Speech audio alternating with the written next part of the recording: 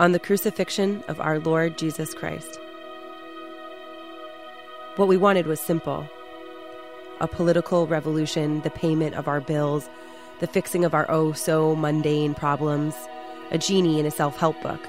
Eat, pray, love. Instead, he gave a cross, 2 unlikely pieces of wood, and a man to hang there. A crown of thorns, the King of Jews with a kingdom unseen, untouched. So quickly did we give him up, still give him up, abandon the man who came to testify to the truth, a truth that gets stuck in our throats, catches in our mouths. We can barely comprehend it, struggle to say it, fail to believe it. We heap blame. With Stockholm syndrome, we prefer our cage. Like babies, we are dependent on him to feed us, yet use the breath he gave us to find him superfluous. But it is finished. Pierced feet, pierced hands, the blood-stained Son of Man who traded his perfection for our sin, his righteousness for our selfishness, and these 2 unlikely pieces of wood become a symbol of his sacrifice, a picture of what love looks like, more painful than we can bear to witness, so real it stirs our hearts within us. It is that blood-stained Son of Man who traded his perfection for our sin. We have no need for genies.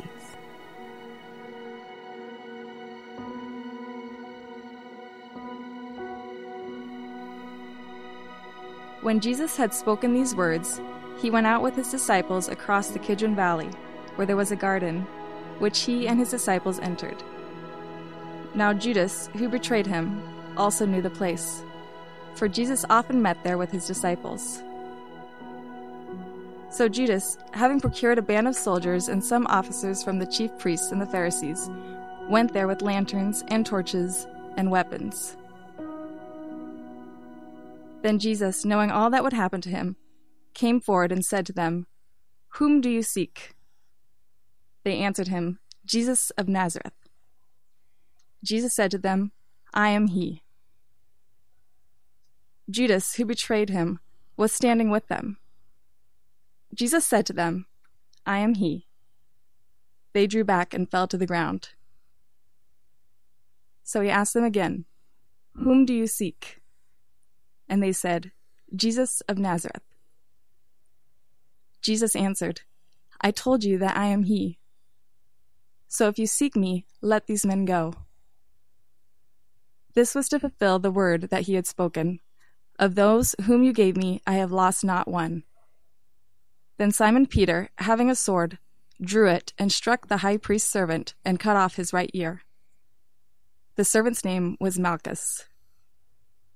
So Jesus said to Peter, "Put your sword into its sheath. Shall I not drink the cup that the Father has given me?" So the band of soldiers and their captain and the officers of the Jews arrested Jesus and bound him. First they led him to Annas, for he was the father-in-law of Caiaphas, who was high priest that year. It was Caiaphas who had advised the Jews that it would be expedient that one man should die for the people. Simon Peter followed Jesus, and so did another disciple. Since that disciple was known to the high priest, he entered with Jesus into the court of the high priest. But Peter stood outside at the door. So the other disciple, who was known to the high priest, went out and spoke to the servant girl who kept watch at the door, and brought Peter in. The servant girl at the door said to Peter, "You also are not one of the man's disciples, are you?" He said, "I am not." Now the servants and officers had made a charcoal fire, because it was cold, and they were standing and warming themselves. Peter also was with them, standing and warming himself. The high priest then questioned Jesus about his disciples and his teaching. Jesus answered him, "I have spoken openly to the world. I have always taught in synagogues and in the temple, where all Jews come together. I have said nothing in secret. Why do you ask me? Ask those who have heard me what I have said to them. They know what I said." When he had said these things, one of the officers standing by struck Jesus with his hand, saying, "Is that how you answer the high priest?" Jesus answered him, If what I said is wrong, bear witness about the wrong. But if what I said is right, why do you strike me?" Annas then sent him bound to Caiaphas the high priest. Now Simon Peter was standing and warming himself. So they said to him, "You also are not one of his disciples, are you?" He denied it and said, "I am not." One of the servants of the high priest, a relative of the man whose ear Peter had cut off, asked, "Did I not see you in the garden with him?" Peter again denied it, and at once a rooster crowed. Then they led Jesus from the house of Caiaphas to the governor's headquarters. It was early morning. They themselves did not enter the governor's headquarters, so that they would not be defiled, but could eat the Passover. So Pilate went outside to them and said, "What accusation do you bring against this man?" They answered him, "If this man were not doing evil, we would not have delivered him over to you." Pilate said to them, "Take him yourselves and judge him by your own law." The Jews said to him, "It is not lawful for us to put anyone to death." This was to fulfill the word that Jesus had spoken to show by what kind of death he was going to die. So Pilate entered his headquarters again and called Jesus and said to him, "Are you the king of the Jews?" Jesus answered, "Do you say this of your own accord, or did others say it to you about me?" Pilate answered, "Am I a Jew? Your own nation and the chief priests have delivered you over to me. What have you done?" Jesus answered, "My kingdom is not of this world. If my kingdom were of this world, my servants would have been fighting, that I might not be delivered over to the Jews. But my kingdom is not from this world." Then Pilate said to him, "So you are a king?" Jesus answered, "You say that I am a king. For this purpose I was born, and for this purpose I have come into the world, to bear witness to the truth. Everyone who is of truth listens to my voice." Pilate said to him, "What is truth?" After he had said this, he went back outside to the Jews and told them, "I find no guilt in him. But you have a custom that I should release one man for you at the Passover. So do you want me to release to you the king of the Jews?" They cried out again, "Not this man, but Barabbas." Now Barabbas was a robber. Then Pilate took Jesus and flogged him, and the soldiers twisted together a crown of thorns and put it on his head and arrayed him in a purple robe. They came up to him, saying, "Hail, King of the Jews!" and struck him with their hands. Pilate went out again and said to them, "See, I am bringing him out to you, that you may know that I find no guilt in him." So Jesus came out, wearing the crown of thorns and the purple robe. Pilate said to them, "Behold the man!" When the chief priests and the officers saw him, they cried out, "Crucify him! Crucify him!" Pilate said to them, "Take him yourselves and crucify him, for I find no guilt in him." The Jews answered him, "We have a law, and according to that law he ought to die, because he has made himself the Son of God." When Pilate heard this statement, he was even more afraid. He entered his headquarters again and said to Jesus, "Where are you from?" But Jesus gave him no answer. So Pilate said to him, "You will not speak to me? Do you not know that I have authority to release you and authority to crucify you?" Jesus answered him, "You would have no authority over me at all unless it had been given you from above. Therefore he who delivered me over to you has the greater sin." From then on, Pilate sought to release him, but the Jews cried out, "If you release this man, you are not Caesar's friend. Everyone who makes himself a king opposes Caesar." So when Pilate heard these words, he brought Jesus out and sat down on the judgment seat at a place called the Stone Pavement, and in Aramaic, Gabbatha. Now it was the day of preparation of the Passover. It was about the 6th hour. He said to the Jews, "Behold your king." They cried out, away with him, crucify him." Pilate said to them, "Shall I crucify your king?" The chief priests answered, "We have no king but Caesar." So he delivered him over to them to be crucified.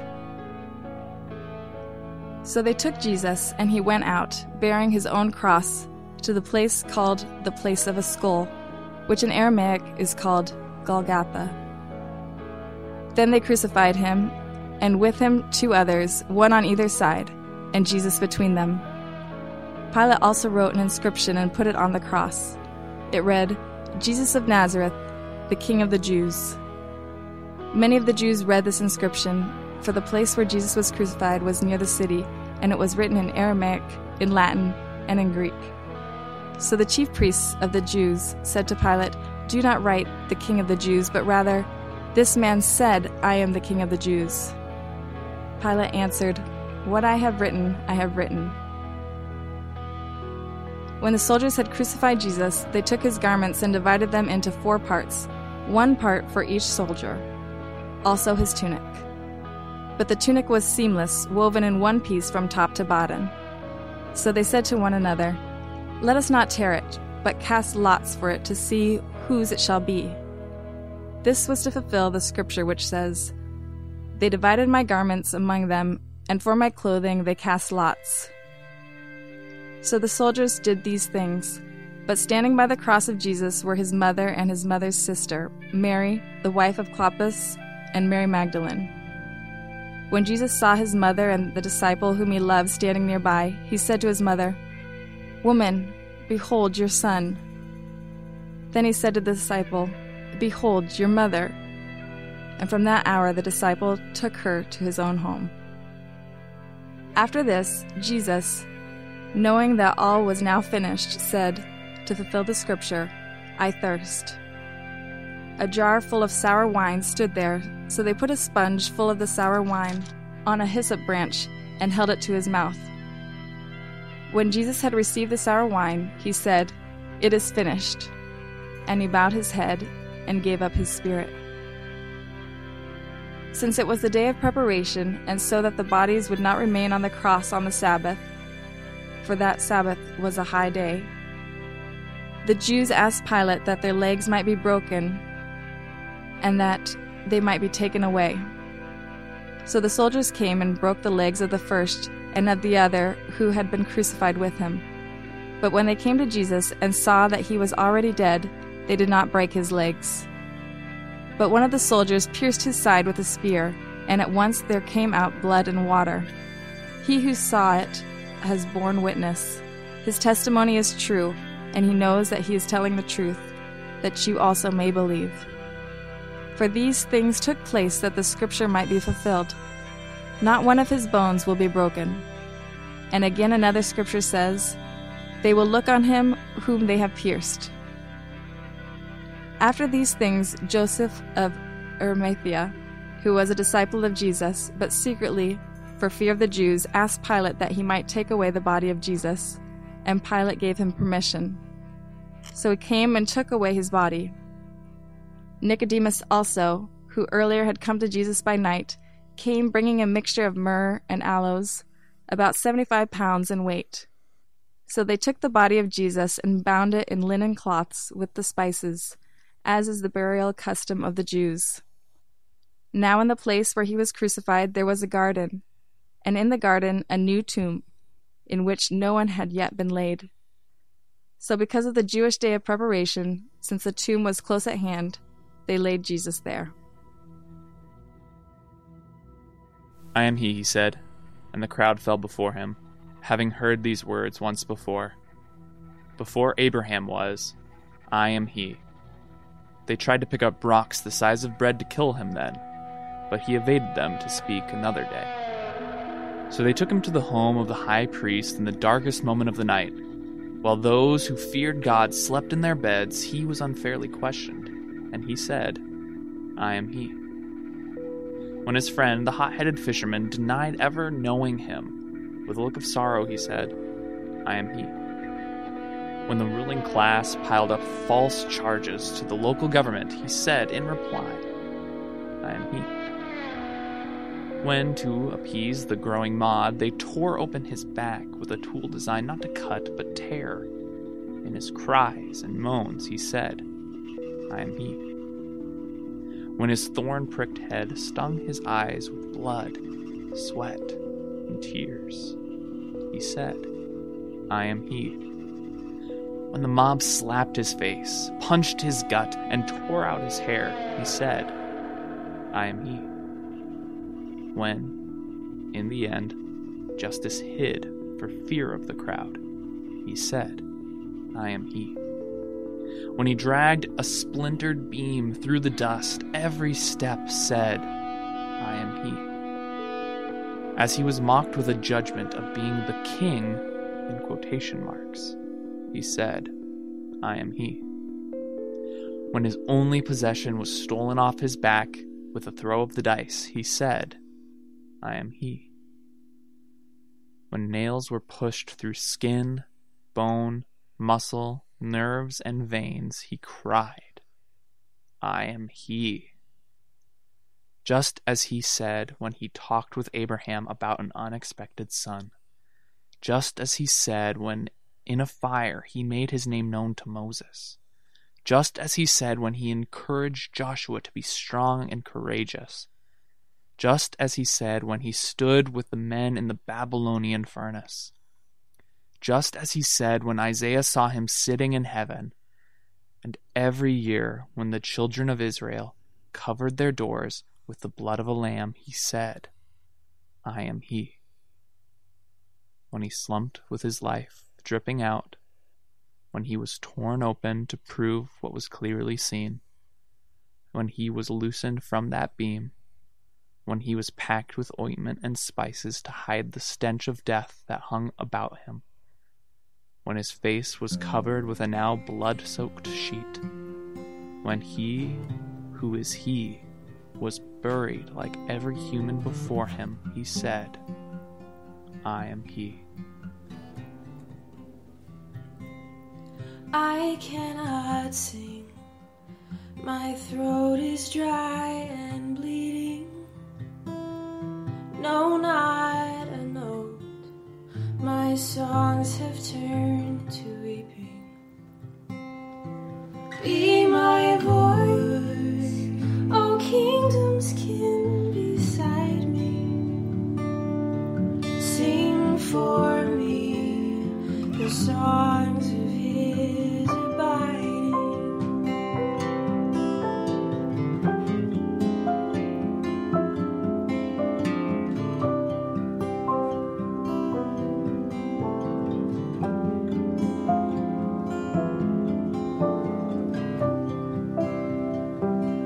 I cannot laugh, my heart will not allow the sounding joy, the lifting of my brow. Be my comfort, kingdom's kin beside me. Be my joy, my spirit needs reminding.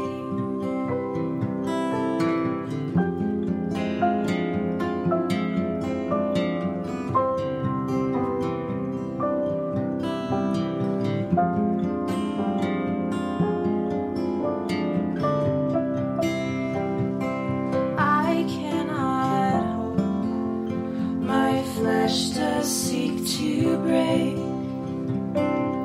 The love I know is mine to share and take. Be my light, O kingdom's kin beside me. Endure for me while I remain in hiding.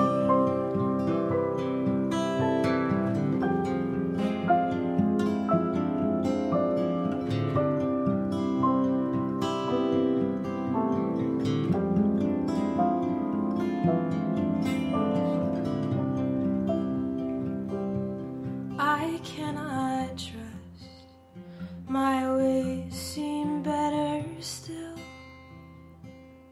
My soul yet fights, still set against his will.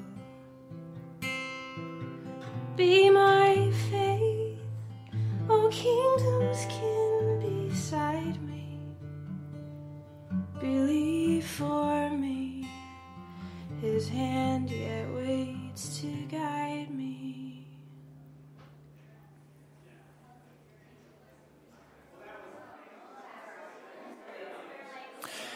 Jesus, our Lord, has died for us. He has gone down into your death, and he invites you to participate in him there. Follow him to that place and find your resurrection there.